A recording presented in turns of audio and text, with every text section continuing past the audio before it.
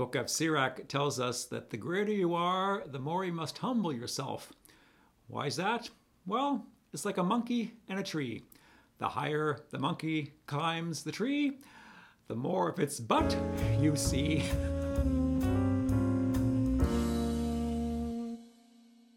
Hey friends, welcome to Sipping on the Sabbath. I'm Father Alan. Get yourself a coffee. I got my little A cup here. A for Alan. And then over here we got P. P for Padre. I'm Padre Alan. Even got myself a nice little oatmeal chocolate chip cookie. Compliments of Lynn Potway. Thumbs up there, Lynn. Thank you very much. Okay, so Jesus is still journeying on the way to Jerusalem. We're continuing to look at the Gospel of Luke. And he is teaching as he's passing through towns and villages. And today he's talking to us about humility. The book of Hebrews. And remember what I said to you before, if you come across a reading where a verse or two is missing, make sure you read those verses.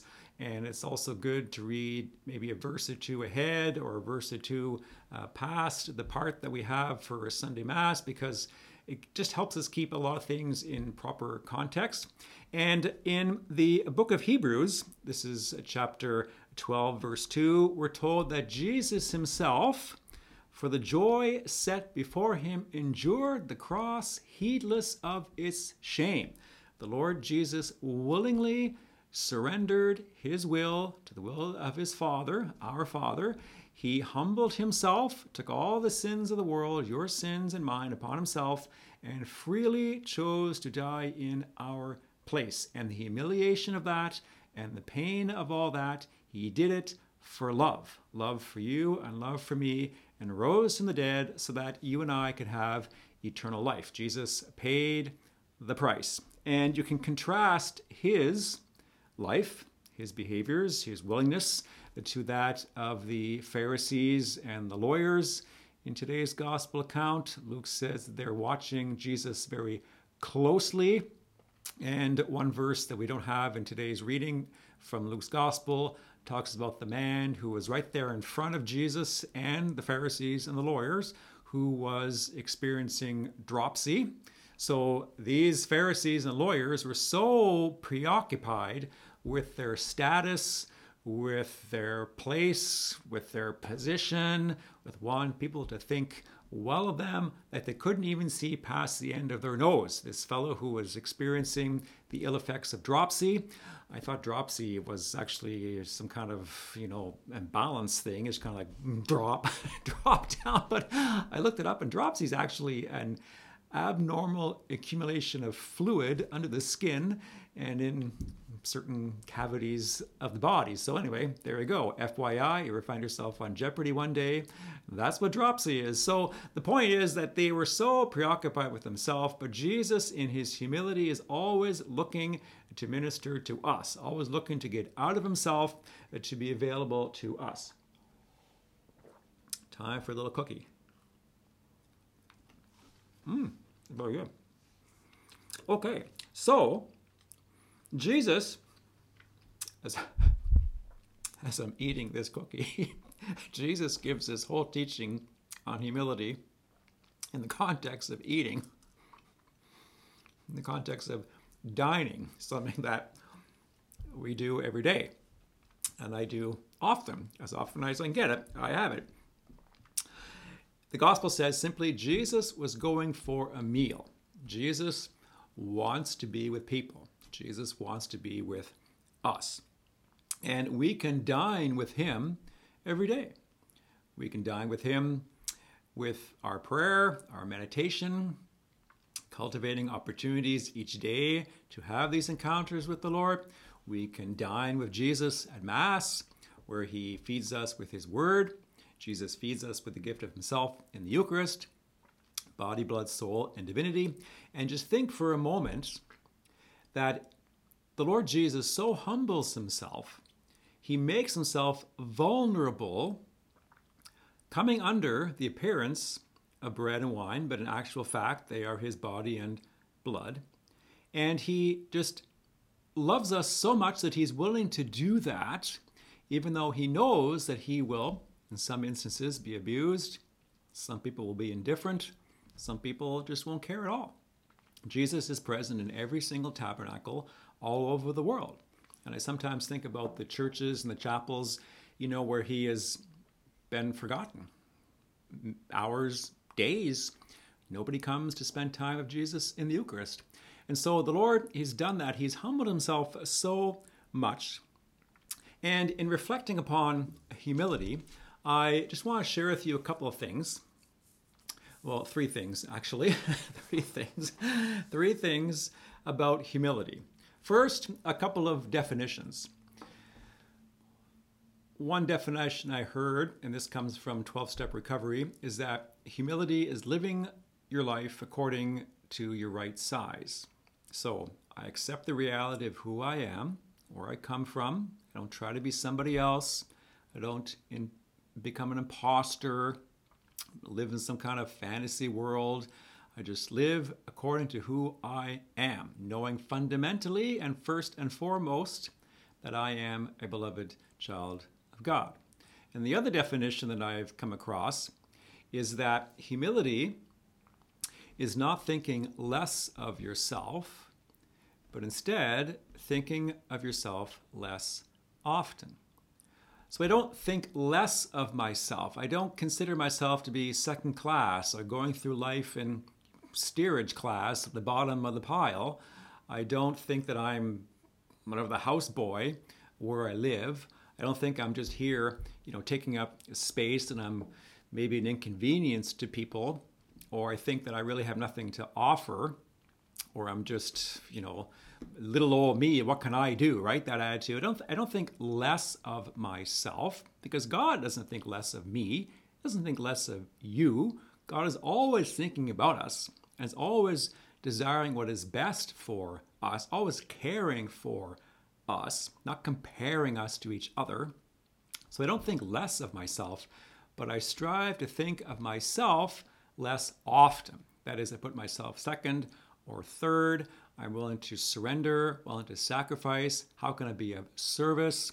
I recognize that all that I have is a gift from God. And so I just want to orient my whole life to be of much more valuable and much more of an offering to the Lord. Well, Lord, what would you have me do? Lord, how would you have me serve? And the second dimension of humility that I considered and share with you here today is about where we sit. Jesus said, when you go to the wedding banquet, sit at the lowest place. When I enter into a social circumstance, am I tempted just to kind of parade up to the front or think to myself, well, okay, like I'm here, these people get a load of me, right? Like, where's my throne here? Or am I going to sit here? And I'm just, kind of elbow my way up to the front here and whatnot. These people are lucky to have me, and I'm the priest, don't you know? And so ridiculous. Where do we sit? When we go to someone's house for a meal, do we ask, where would you like me to sit? Or do we just kind of presume I'm just going to be sitting at the front of the table? When I go to someone's house to watch a movie or just hang out wherever it is that I'm finding myself, do I ask, is this seat taken? May I sit here? And keeping in mind the importance of purifying our motives and our intentions.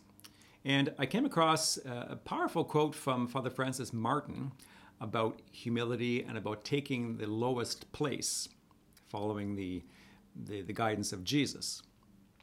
And this is what he says. He says, we don't take the lowest place hoping to get a promotion. Let's just stop there right now. Let's just consider that first part of his sentence. We don't take the lowest place hoping to get a promotion. What is my motive?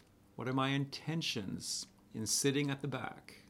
Do I think, well, I'm going to sit here, and surely someone's going to come and call me up higher, and that doesn't happen, and then what happens? Well, I get a resentment, right? So that's obviously not God's will, that's not the proper motive or intention to humble ourselves. We don't take the lowest place hoping to get a promotion. Father Francis Martin goes on to say, the lowest place is the promotion. Isn't that awesome? The, the lowest place is the promotion. Because who's at the lowest place? Who takes the place of the servant? Is Jesus. And you may not know this, but the reason why the bishop or the principal celebrant at Mass walks at the very back of the procession rather than at the front is because the person at the very back of the procession, he or she is the lowest servant. And so when we are, well, anywhere, we are called to say, Lord, how would you, in this instance, have me practice the virtue of humility? I don't take the lowest place hoping for a promotion. The lowest place is the promotion, and Jesus is sitting at the lowest place, and that's where we want to be, sitting with him. Now, let's be honest, or I'll be honest, and I'll tell you, from my experience, oftentimes the best place to sit at a party or a wedding reception or a banquet or whatever is at the back, okay? At the back, beside the kitchen, or for those of you who are so inclined, the bar at the back, right? Instead of sitting at the front, where all the big wigs are and the big heels and the big dogs. I just want to sit at the back, right? But yet I need to purify my motives in all this. Why do I do what I do? Am I doing what I do to draw attention to myself? Or am I doing what I do to honor and glorify God? And the third part of this humility, keeping in mind the readings that we have here today, is doing our duties and our responsibilities, the tasks that we have at home, school, work, etc. Again, why do I do what I do? First reading from Sirach says, perform your tasks with humility. And I think of the example of St. Bonaventure. The story is told that St. Bonaventure was working at the monastery doing the dishes. And 2 delegates from Rome arrived to present to him his cardinal's hat. The Pope had named him a cardinal, and they were coming to give him his hat. And those are the days back in the Middle Ages when the cardinals wore these big round hats, these big shovel hats, And there are 2 different kind of small t traditions as to what happened. In one, he said to them, you see that tree over there? Go hang that hat on a branch, and I'll be with you when I'm finished doing the dishes. The second kind of tradition is that he said, just put that there on the floor, and I'll be with you in a minute. Regardless of which tradition is the more accurate one, and you can see statues where St. Bonaventure's cardinal's hat is on the floor, other pictures where the cardinal's hat is kind of hanging over here on a hook. Bonaventure finished his duty. Oh, they made me a cardinal. Oh, I'm so happy. Now, where are my red socks? I've been keeping these red socks in a drawer somewhere for the longest time. I knew this would happen. No. When I'm finished doing my duty, which in this case, for him, was doing the dishes, then he would deal with this cardinal's hat. Perform your duties with humility. How do we receive compliments? Affirmations for the duties that we are doing. You give a talk, give a video, teaching, etc., acts of service, kindness, whatever it is. How do we receive that? Well, what I try to do, I have to share with you my own experience. If you can identify with this, praise God. My experience, I say to the person, well, thank you very much. I don't bat away the compliments. Oh, forget it. I don't want to hear that. Bah. No. You say thank you very much because the person that's giving you a compliment, they are themselves trying to grow in charity, trying to cultivate a getting out of themselves attitude, right? So we don't want to poo-poo that, dismiss that. You accept the compliment that you have been given. But then, coupled with that, we give glory to the true source of the gift, of the grace, and that's God. Praise God. Praise the Lord. So you give me a compliment, I say, well, thank you very much. I appreciate that. Praise the Lord. because really it is what the Lord is doing rather than what I'm doing. I'm just cooperating with the inspiration that comes from the Lord. And that helps us to stay humble, recognizing the fact that, you know what? It's just not about me. It's about the Lord. And Lord Jesus himself humbled himself so much, heedless of the shame he took upon the cross on his shoulders for you and for me. I'm doing the dishes. Go hang that cardinal's hat over in that branch, or put that down right there, and I'll be with you in a minute. Right? It's all about humility. Hebrews, second reading, tells us that you have not come to something that can be touched. We can't touch the virtue of humility, but we can see the virtue of humility. We can see Jesus keeping our eyes fixed on him. And the Lord tells us in today's gospel, self-exaltation leads to being humbled. Self-humbling leads to exaltation. And we know from personal experience, it can be very painful to be humbled. If we get a little bit uppity, right? Growing up at home, if we ever found ourselves getting a little uppity, or actually if my parents found us getting uppity because sometimes we're blind to our own uppityness, if that's even a verb or whatever it is, Dad would say to us, "Who do you think you are? Like little Lord Tweedsmuir?" Little Lord Tweedsmuir. Lord Tweedsmuir was Governor General of Canada, for those of you who don't know that, back in the 1920s, I believe. Anyway, little guy. And you a little Lord Tweedsmuir? So just keep it down, like humble yourself, right? Remember who you are, where you're from, and give the glory to God. But it's a lot more painful to be humbled by the Lord. So pay me now, pay me later. Now it's cheaper than later, right? So cooperate with the Lord. And perhaps one effective way to help us to grow in virtue is remembering the category of persons that the Lord says we are to invite to our own banquets, our own parties, social events that we host. He says, invite the poor, the crippled, the lame, and the blind. Why do we invite them? Because they remind us actually that we ourselves are poor, crippled, lame, and blind without the Lord. And so we ask, Lord Jesus, is that seat beside you taken? And he looks at us and he says, yes, by you. So let us pray. So Lord, we thank you for, again, the gift of this day. We thank you, Jesus, for this online family that you are gathering together. We thank you, Jesus, for anyone who is here new, anyone who's coming back, anyone, Lord Jesus, that is being awakened by your grace and by this ministry, Lord, to make of themselves an offering. We continue to pray, Lord Jesus, for anyone watching or listening here today, carrying heavy burdens in their life, that you would right now, Lord Jesus, speak to their heart, calm the waters of their heart, Lord. Remind them of how much you do love them, that you are always with us, Lord Jesus.